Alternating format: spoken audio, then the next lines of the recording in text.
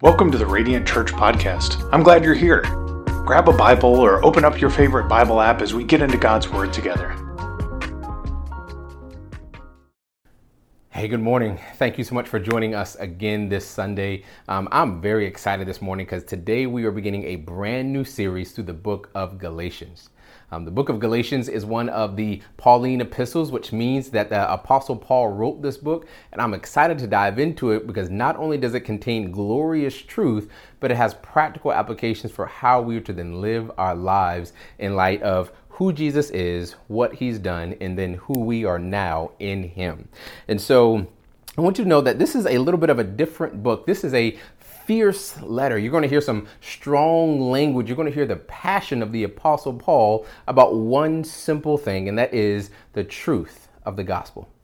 This word, the gospel, has been tossed around. There's conferences, there's books, there's blogs, all explaining what is the gospel. And so even though it's everywhere, it can be hard to understand what is this simple truth of the gospel.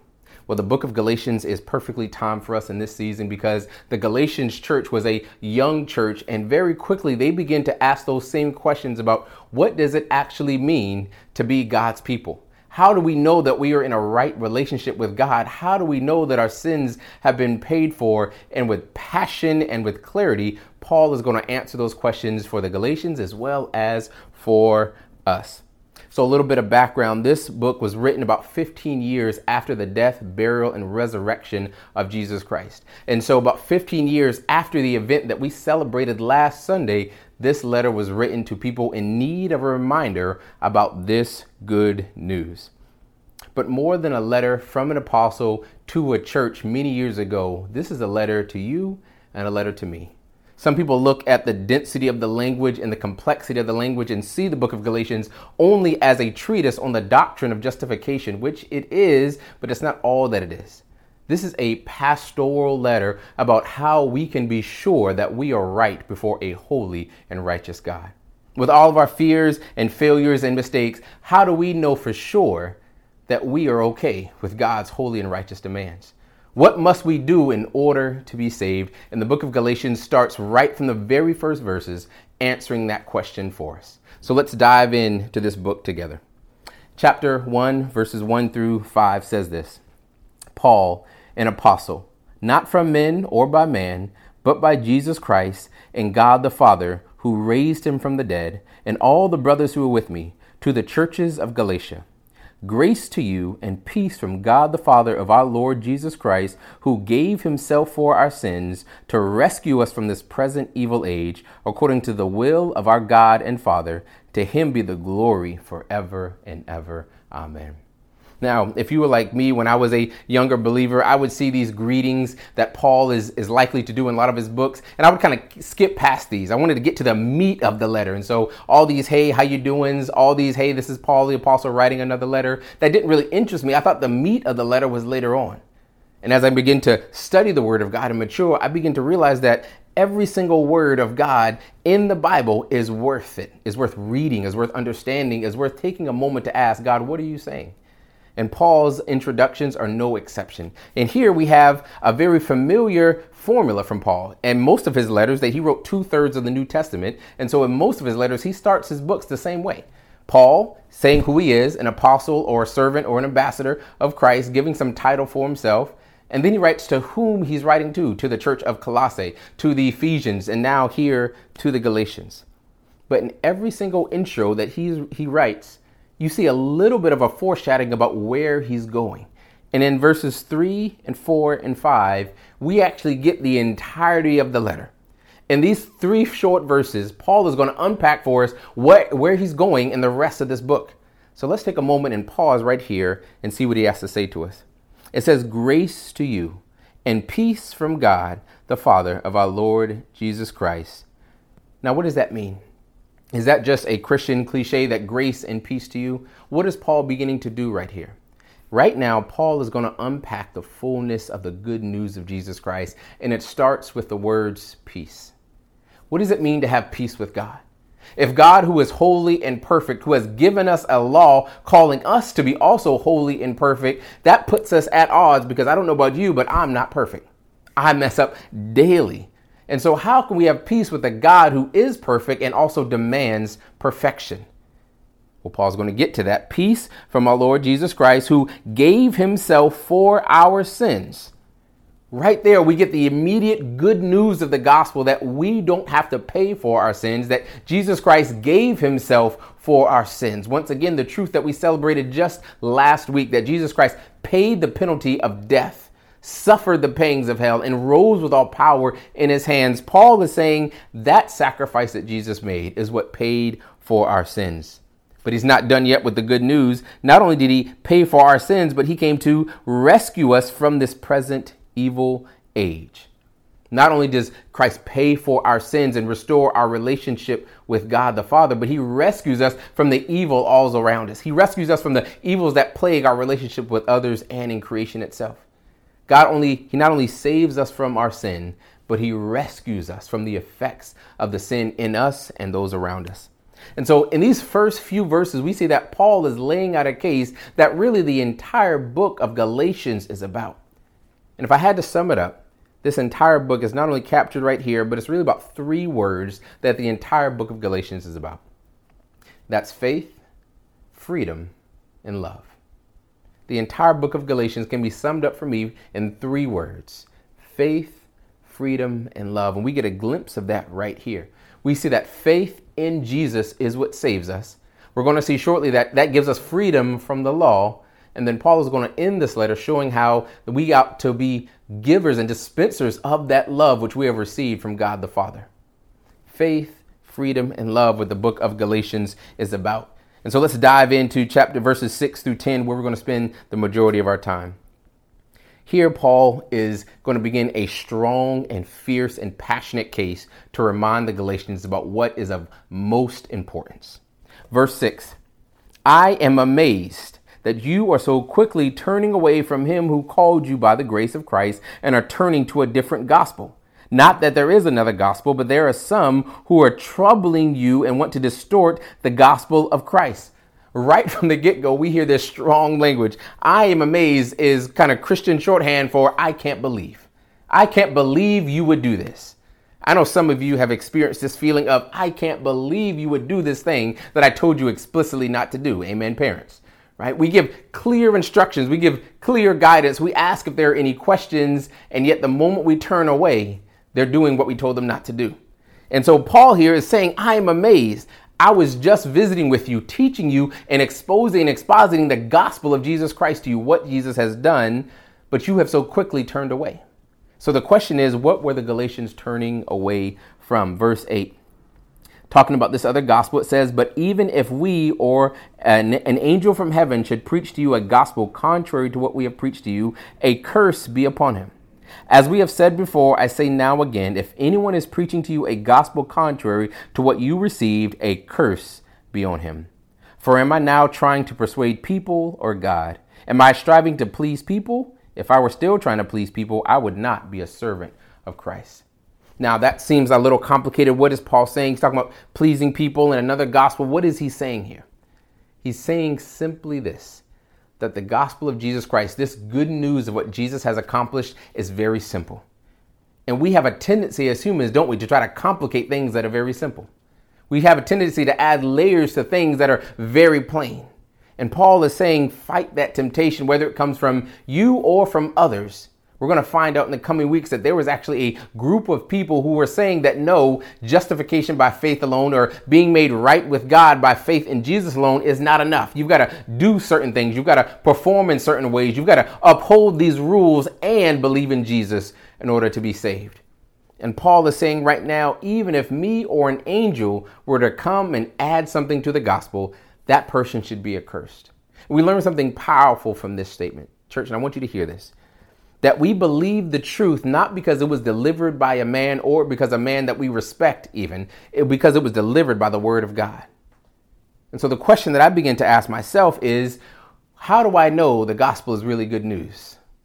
How do I know what Jesus Christ did for me? Did I read the Bible for myself and understand it? Or am I just assuming what I've heard from others is true? I know for many years of my life before I became a believer, most of what I didn't like about Christianity wasn't what I knew for myself, but was what I heard from other people. And Paul is saying, don't trust in me or even an angel if they were to tell you something that went against what God has revealed in his word. If anyone preaches another gospel, let that person be accursed, even if it is an angel. And so the question that we want to make clear in our minds, and the answer is, what is the gospel? If this gospel is so important, if it's so essential that even if I or an angel were to preach something different, that person would be cursed, it seems important that we get clear on what this good news is. Once again, we have to look just from the verses above. The good news is simply this, that God is holy and perfect, and he demands that anyone who were to be in a relationship with him be holy and perfect. Now, that command and that decree automatically condemned the entire human race. And so God gave a law, not so that we could be made right with him, but so that we could see how far we are off. You see, the measuring stick of God's commands isn't so that we can be made righteous. It's to show us that we are wholly unrighteous. I remember talking to my son just the other day, and I remember some of the things that my parents used to say to me that I kind of find myself saying to them. And one of those things is, when can I do this? My son is asking, when can I do this? When can I do this? And my mom used to always say to me, oh, you can drive when pigs fly. Right? Or you can do this when, this impossible thing happens. And it wasn't so that I could one day look out and see that one day pigs will fly. It was to realize that it was impossible, that this thing would never happen. And so sometimes we look at these laws and commands of Scripture, we look at them as possible to keep. And if only we kept enough rules, God would accept us. If only if we kept enough laws, God would accept us, because the Bible says if we do these things, we will be made right with God. But you see, that command is like my mom saying, when pigs fly, you can have the car keys. It's God telling us, if you can be perfect, then okay, then I'll accept you on the merits of your perfection. It's not so that we can try to attempt these things. It's to show us our need for a Savior. You see, for thousands of years, the Jewish people and the Israelites tried to keep God's law, and time again, they failed and they fall short. Just like we try to do the right thing outside of Christ and we fall short. But what is the answer then? If perfection is the standard to be in a right relationship with God, and we've been given the standard and none of us are able to keep it, then what is the answer to our soul's problem? That's why this news is called good news, because God didn't leave us in that state. He himself came down in the form of a man, Jesus, lived a perfect life that we should have lived, died a criminal's death that we should have died, and then rose with all power in his hands, proving that he was who he said he was. And then he took that righteousness that he earned by keeping all of the law and being the fulfillment of the law and giving it to us for all who would put their trust in him. And so Paul is saying what is needed is not a keeping of the law. That's not good news, because who can keep all the rules and commands of even our own lives? Even when I was an unbeliever, I had my own set of rules. Maybe you do too. Where you kind of said, okay, this is the line that I'm not going to cross. I'll lie, cheat, and steal, but I'm not going to skip school. Like that's too far. I'm not going to do this thing, and that's too far. Even the morality that we make up for ourselves, by ourselves, we can't keep. We end up breaking our own laws and our own commands and our own moral stances. So all of us have broken God's law. And if that was the way to be right with God, all of us would be damned. But Paul is telling us to stay fixed on the good news that Jesus died for us, that he paid our penalty so that we don't have to. And look at verse 10. This is not an unrelated truth. Look at verse 10 again. It says, "For am I now trying to persuade people or God? Am I striving to please people? If I were still trying to please people, I would not be a servant of Christ." Paul here is saying that this gospel, this good news, seems almost too easy. That if I was really trying to gather a crowd, if I was really trying to be a popular person, I would be declaring a different message. I would be declaring that you don't have to trust in Jesus for the forgiveness of your sins. You don't have to do these things. We find out that although this is good news, it's not always popular news. It's not always popular news for us to say that we have to surrender all that we are and all that we live for in order to receive something greater in Jesus. It's not always popular news, but it's good news. And Paul is saying that I'm not seeking to be popular with people. I'm seeking to be a servant of Christ. And so this first few chapters is really going to set the tone for the rest of this book, that there is no other gospel. There is no other means by which men and women may be saved and made right with God. And so I know many of you are saying, Phil, I know this already. That's why I'm watching this on a Sunday morning, is because I've trusted in Jesus Christ. Well, before we look down on the Galatians for quickly turning away from the truth, I want to ask us a question that may prick our hearts and remind us that we all do this. The simple question is, what have you added to the gospel this week? What have you added to the gospel this week? You see, this love that God is talking about in Galatians chapter 1 is an otherworldly love. There is no standard. There is no one who has experienced an unconditional love like Jesus offers. And so maybe it was your home life, how you grew up, that you were taught from a young age that if you wanted to be accepted, you have to perform. Maybe it's your marriage right now, that only if you do the right things will you be loved. Maybe it's a corporate environment that has trained you that performance is all that matters. And those pressures and those truths from the outside world encroach upon our hearts and pull and tug us away from the truth every single day. And we feel like we've got to earn God's love after we've already received God's love. We feel like, well, I messed up on Saturday, so my prayers are going to be a little bit quiet or a little bit timid. I don't feel like I can read the Bible today because of what I did yesterday. I don't feel like I can share the gospel with a friend today because I'm not living right today. I feel like I can't pray big, bold prayers because I haven't measured up.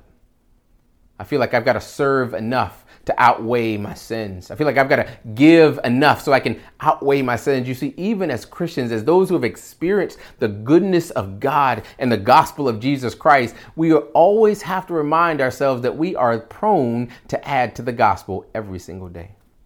There is something in us that tells us if you want to be safe, you've got to work for it.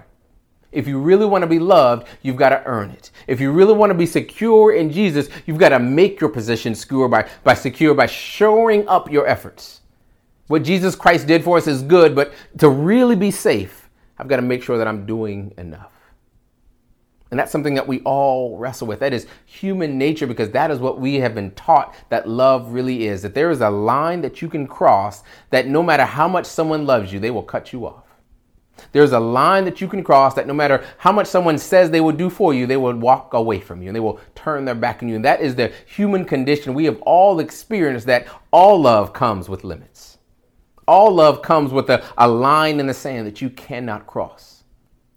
And here Jesus is giving us a gospel, a good news that says there is no line.